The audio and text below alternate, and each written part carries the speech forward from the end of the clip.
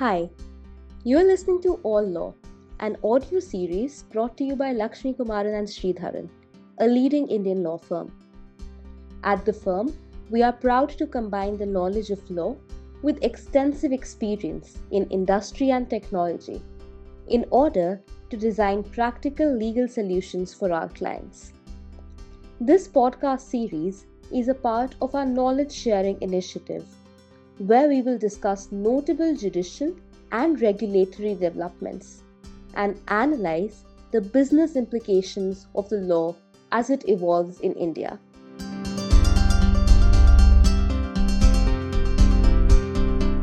Playing on the wrong side. United States Section 232 measures held inconsistent with WTO law. On 8 March 2018, the United States imposed additional duties of 25% ad valorem on imports of steel products and 10% ad valorem on imports of aluminium products into the US, hereinafter called the measures. The additional duties were imposed under Section 232 of the Trade Expansion Act 1962, which permits the US government to impose measures on imports of any product if it is being imported in such quantities or circumstances such that it impairs the US national security. Quite naturally, and given the trade impact of the measures, many WTO members, including India, initiated complaints in 2018, challenging the WTO consistency of the measures under the WTO's dispute settlement process.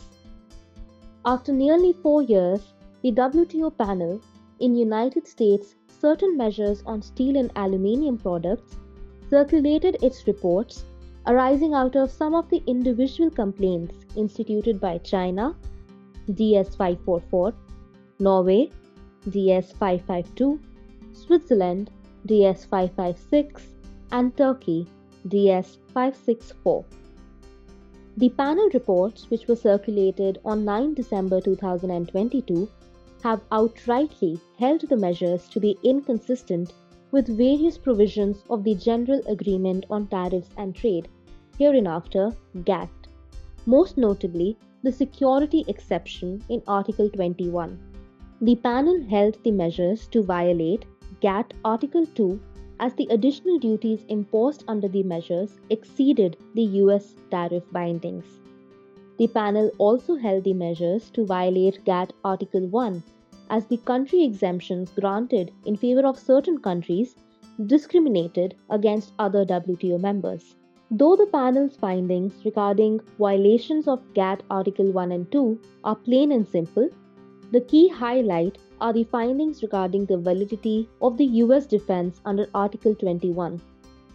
Since the very beginning of the imposition of the measures, the US made an argument that these measures were justifiable under Article 21.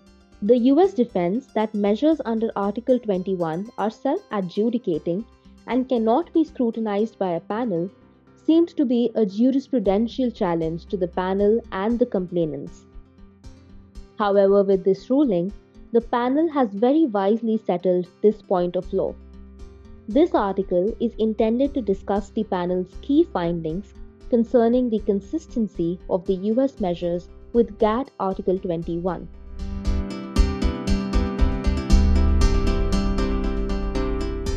Justiciability of measures taken pursuant to the security clause.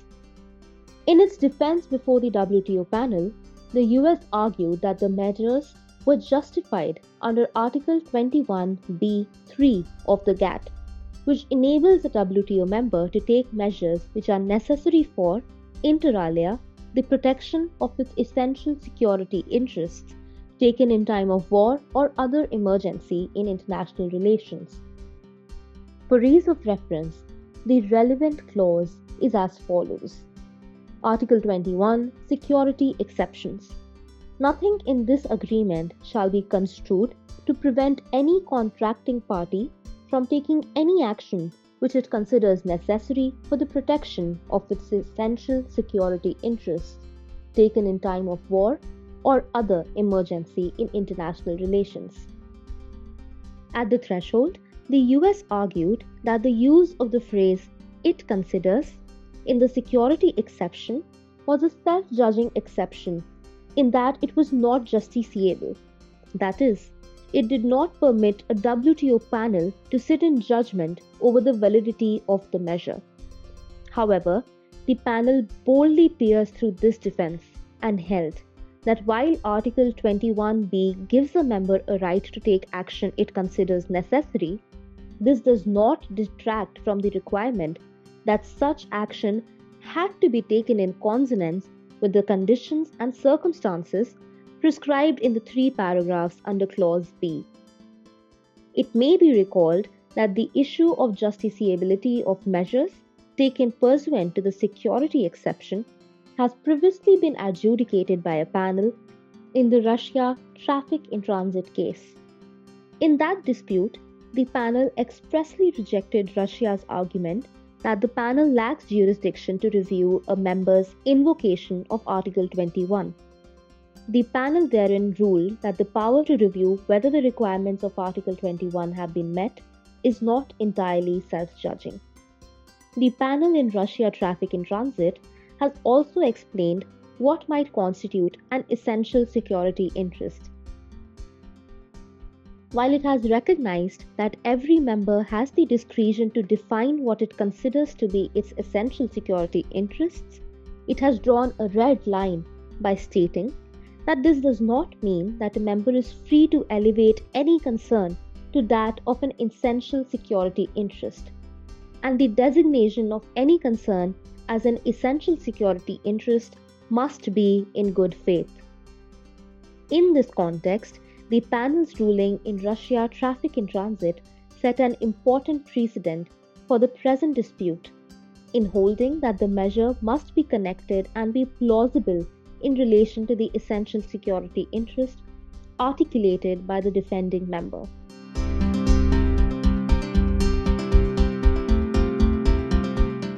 Calling a spade a spade. Validity of the measures under Article 21. Before the panel, the US relied upon Section 232 reports that form the basis of the measures to argue that the worldwide excess capacity of steel could damage its domestic steel sector, such that it would not be able to increase or maintain production of steel required to address national emergencies. This excess capacity, according to the US, constituted an emergency in international relations.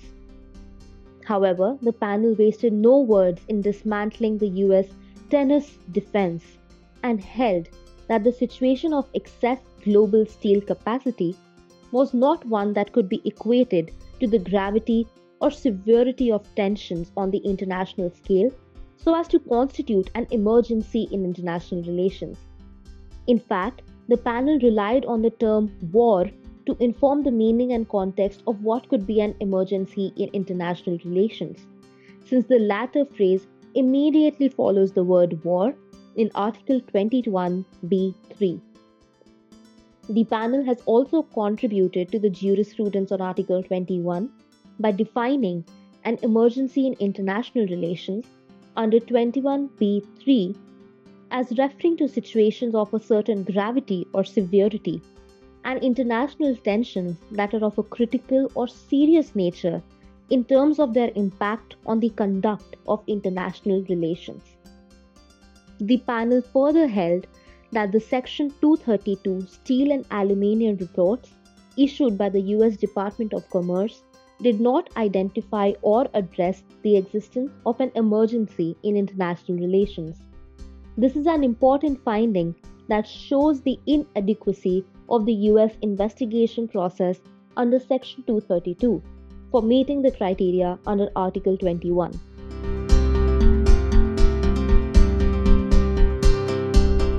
Conclusion.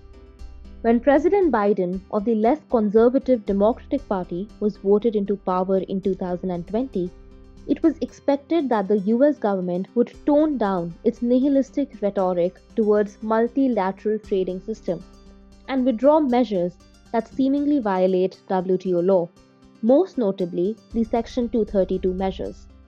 However, irrespective of such change in guard, the United States continues to maintain status quo in respect of such measures.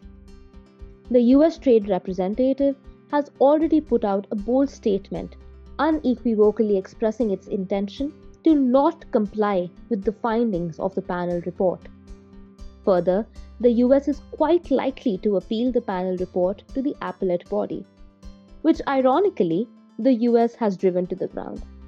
Though the US's detraction from the rule of law in the WTO's rules-based system is not unknown or surprising, WTO members may find relief in the fact that the panel has outrightly held these infamous measures as inconsistent with WTO law.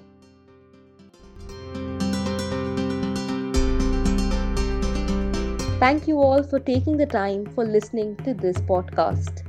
We would love to hear your feedbacks, comments, and questions about the episode. You can write to us at podcast@lakshmishree.com to know more. You can even suggest topics for future episodes you'd like to hear more about. Do check out our website www.lakshmishree.com, which has been linked in the episode description below, to keep abreast with relevant legal updates. We hope you'll join us next week.